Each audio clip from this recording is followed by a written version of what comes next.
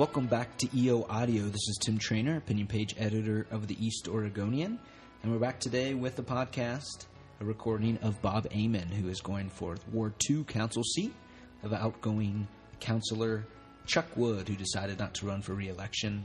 Mr. Amon is challenged by Rex Morehouse and Scott Fairley, whose podcasts are already posted. Hopefully you'll listen to them and give a listen to Bob here. He sat down with editorial board and city reporter Antonio Sierra of the East Oregonian. Listen into the conversation here. Thanks for listening. We'll be back tomorrow with another edition of EO Audio. Thanks.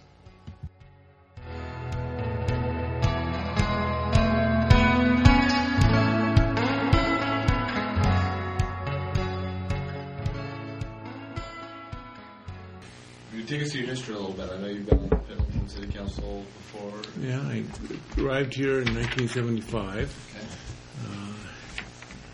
as a young, naive legal aid lawyer, VISTA volunteer, and worked at legal aid for 4.5 years, and then went into private practice, and was in private practice for 20 years. And was, I've been involved both, from the time I got here, Judge Wells, who was a famous judge in this county, appointed me to the Juvenile Center Advisory Council, and I've been involved in community appointments and so forth ever since then, boards and commissions and so forth. First time I was in anything with the city government was in 82 when I was appointed to the Budget Committee. And I served in the Budget Committee for 10 years and then then ran for city council and was elected and served 2 terms, which I regard as, I'm a firm believer in term limits. After about 8 years, you become part of the problem, not part of the solution. And that goes for just about everybody. There are some exceptions, but most people, at least for a volunteer position, it's very time consuming. You just burn out, and you want to do some other things with your life, which is what I did. And year 2000, I went back to school to become to go into computers, and eventually I went to BMCC for 2 years, and then to get some background courses in calculus and physics and chemistry. All of which I didn't actually need, as it turned out, but it was fun. I gave my top. I gotten through all the chemistry. In the last course, you have to give a paper, so I gave mine on sugar, which is, of course, the foundation of all civilization. Cool. And my cohort gave it on chocolate right after that. So we had a good time.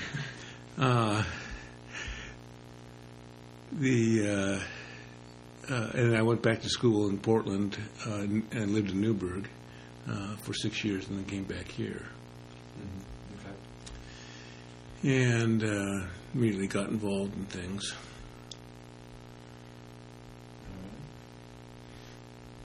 Is that it's just? I've been a Quanian for longer than I can remember. Okay. And various other things. Right now, I'm obviously a Quanian. I've served in all the capacities there, leadership, and that you can on a local level. And I serve on the Tanya's House board, on the Farmers Market board. Maybe I have some questions for you then. We had a social gathering on this week. It was not a meeting of any kind, but it was. We were feeling like we were kind of getting things were tensing up, so we decided to just have a pizza and some beer and just relax. And I asked the question, I'm going to have this interview on Friday. Should I say anything? And they said, everybody was going, all right, we'll keep this a secret. No, you can ask. But we are trying to keep all these to the same time limit because we have a lot of them. So we'll ask you after how about. Well, I know you got all those cars out there. Yeah, right. Lined up. Yeah. So where'd you grow up then? I was born in Los Angeles. Grew up in East LA until I was 12, and then Silicon Valley, before it was Silicon Valley, Sunnyvale, California, until I was 18. Went to Occidental College in East LA, which Catherine Brown can tell you about, and then went to law school at Lewis and Clark in Portland, and then moved out here. And when I went back to school, I went to back to Portland State and PCC, and then went to OIT, which is where I actually got my formal IT analyst education. And then I went to OHSU for my certificate in healthcare management. I was working on a master's degree in healthcare management. Where do you work now? For myself. I have an office in Carter Kearns' Malarkey building, and I'm an IT analyst. I work on computers and networks.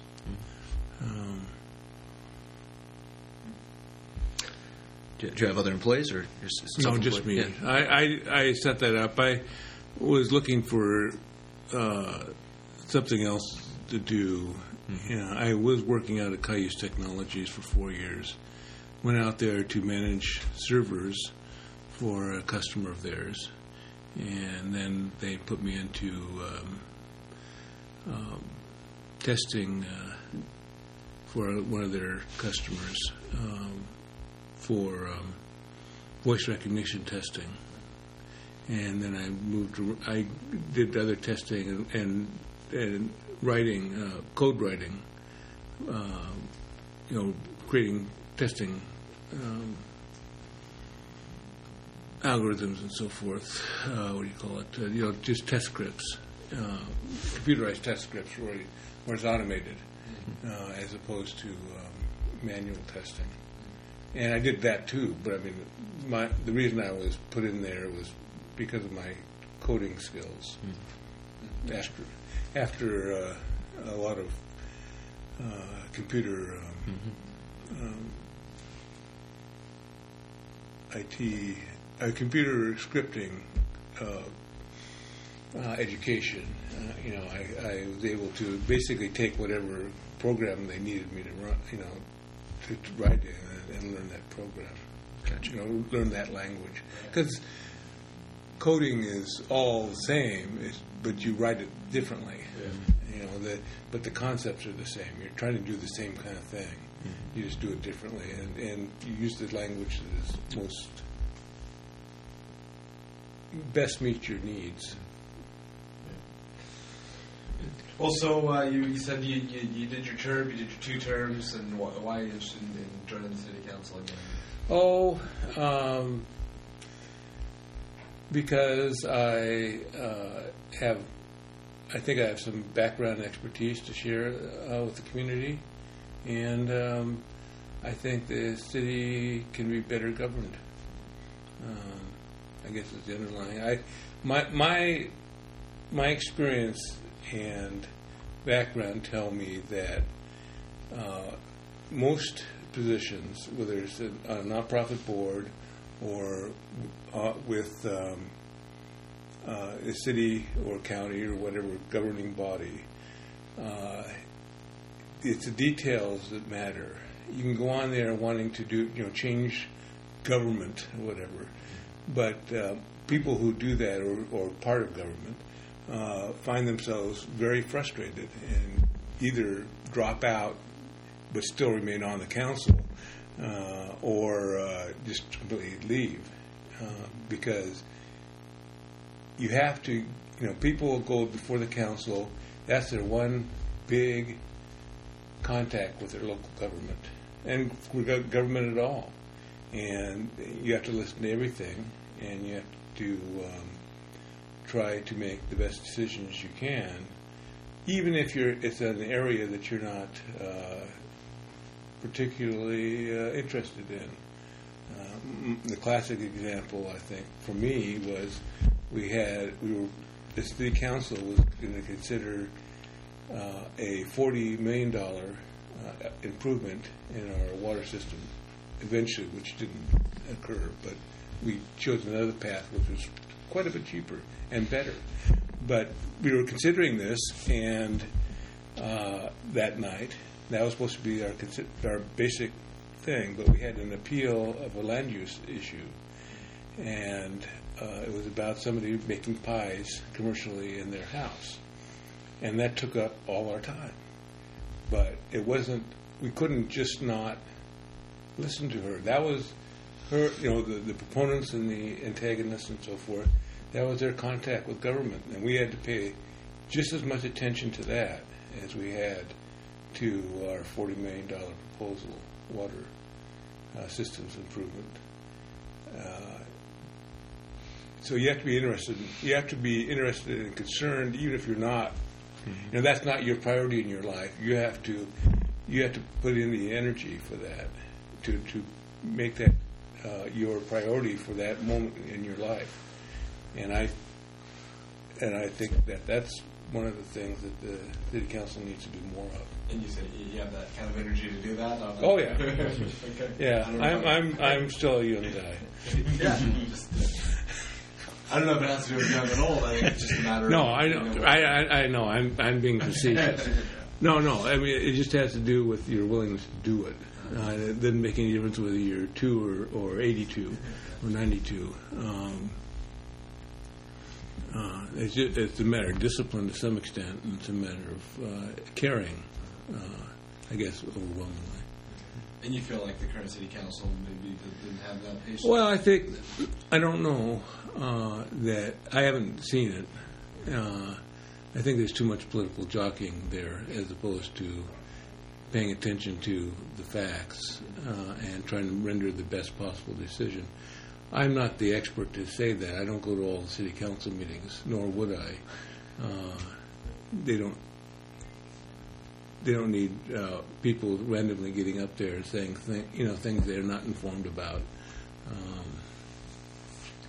And my budget expertise, I served 18 years on the budget committee, 10 years, as an appointee, and then 8 years as a city councilor. And I went through the budget for this year that's going on this current year, which I thought was somewhat interesting. I had a lot of questions about, but that's already something that's being done. That's not something that I can that there's any input at this point. But I find finance and budget fascinating. In my IT, I had to take 6 courses in accounting, including to the 400 level, to be an IT analyst. And as one of my good friends, who's an accountant, said, "Boy, you're almost or a CPA. You were too short of an accounting degree." And, thanks, Sari. So it's one of those things where you have to have a breadth of experience and knowledge and willingness to learn new things, even though that's not what you're really interested in. But to be a good counselor, you have to do that.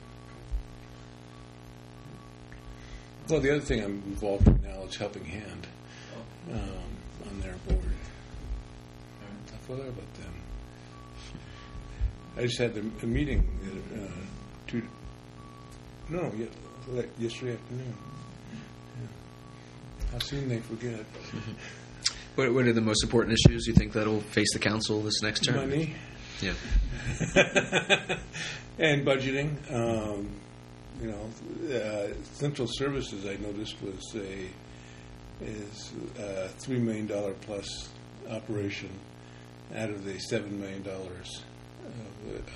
as compared to the $7 million of property taxes the city takes in, which I thought was an interesting juxtaposition. They take $1 million out of sewer and water, $1.1 million, I think it's about, in round figures I'm giving you,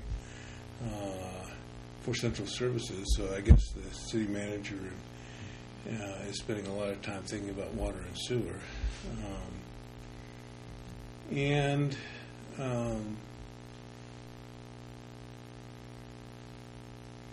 There's just a lot of, I don't know all, I'm not on the budget committee, obviously, right now, and I don't know what the considerations were there. But I think that the budget is going to be a major issue. Obviously, maintenance of our infrastructure is the major issue. I think everybody agrees that, streets are in bad shape. And that dates back to when I was on city council. But it's got no one's ever done anything in the 16 years that I was off the council, and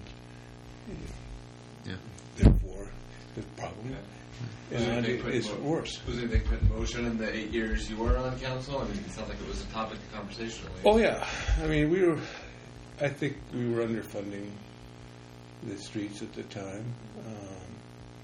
We were spending the money more.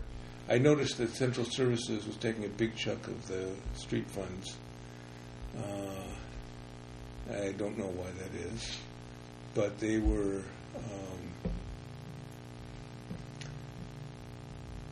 But we put the gas tax money in and whatever other money, but we didn't really put anything else in. And the streets simply that is not sufficient to maintain the streets that we had at that time, and we have more now. So I mean, it's not not very easily remedied, because where do you get the other money from? But that's something, as terms of an issue in front of the council, that's a big issue. So if you were on council, how would you navigate the budget crisis then? It requires me to somewhat second guess what the budget committee is doing right now without the briefing from anybody. But I guess I would really scrutinize central services because it's taking out a lot of money out of critical areas that need money. We're taking the money out and then we're putting it back in. Whoopee us as a one-time thing, but we're taking it out every year. I think the central services charges have not been very well accounted for, and at least in my outside view. Maybe they have, but that would be something that I would look at. I think we have to reallocate priorities. Some things, there's a lot of misinformation out there. And looking, for instance, there's complaints about the vert costing so much. Well, it's part of the building structure of the city hall, so let's get real. And we can't sever it. That's not practical. So we have to figure out how we're going to pay for it. The airport is always, somewhat of a problem. People say the convention center is a problem, but the convention center, pays out of central services money, but does not get. It gets a transient room tax, which is what with the justification for that tax was, supporting events coming to town, which is the convention center is the keystone of, and therefore it should be doing that, and it always has been doing that. Taking that money. Apart from that, the convention center supports itself according to the budget and according to the actuals of the 2014. Now I'm looking at a budget for 2015, that is 2015-2016, the year we're in now, not the budget upcoming. which I did not get a copy of. So, and we're a little early in that cycle to get anything that's going to be useful anyway. We're in the proposals part of the cycle, at least unless they've accelerated since I was on the budget committee. So I don't think that would be terribly helpful to me to see a document that is in flux.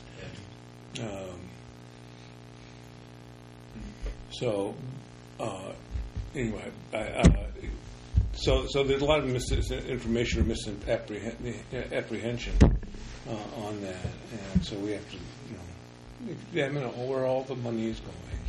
I saw a lot of slack in there. There's huge increases in personnel and salaries, much higher than I know. People are getting more salaries and without increasing personnel, so that's called stashing money in the old parlance. And I don't know whether that's justified or not, but I would certainly like to see the justification for that if I were on council. I'm not running for budget committee, by the way. I've been there and done that for 18 years.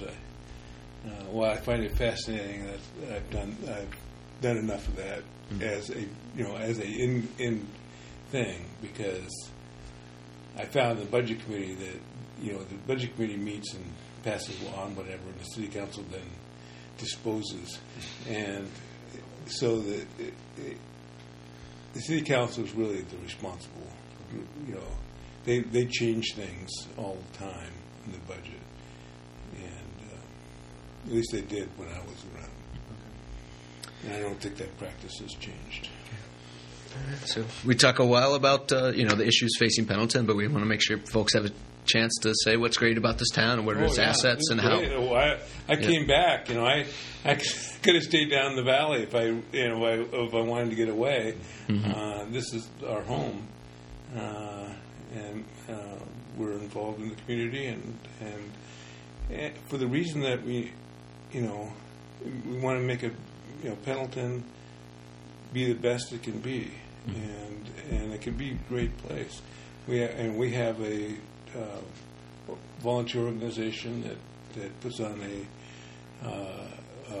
week-long party for our closest 100,000 friends every September, and I mean that's very, very few towns of 16,000 can claim that anywhere in the world.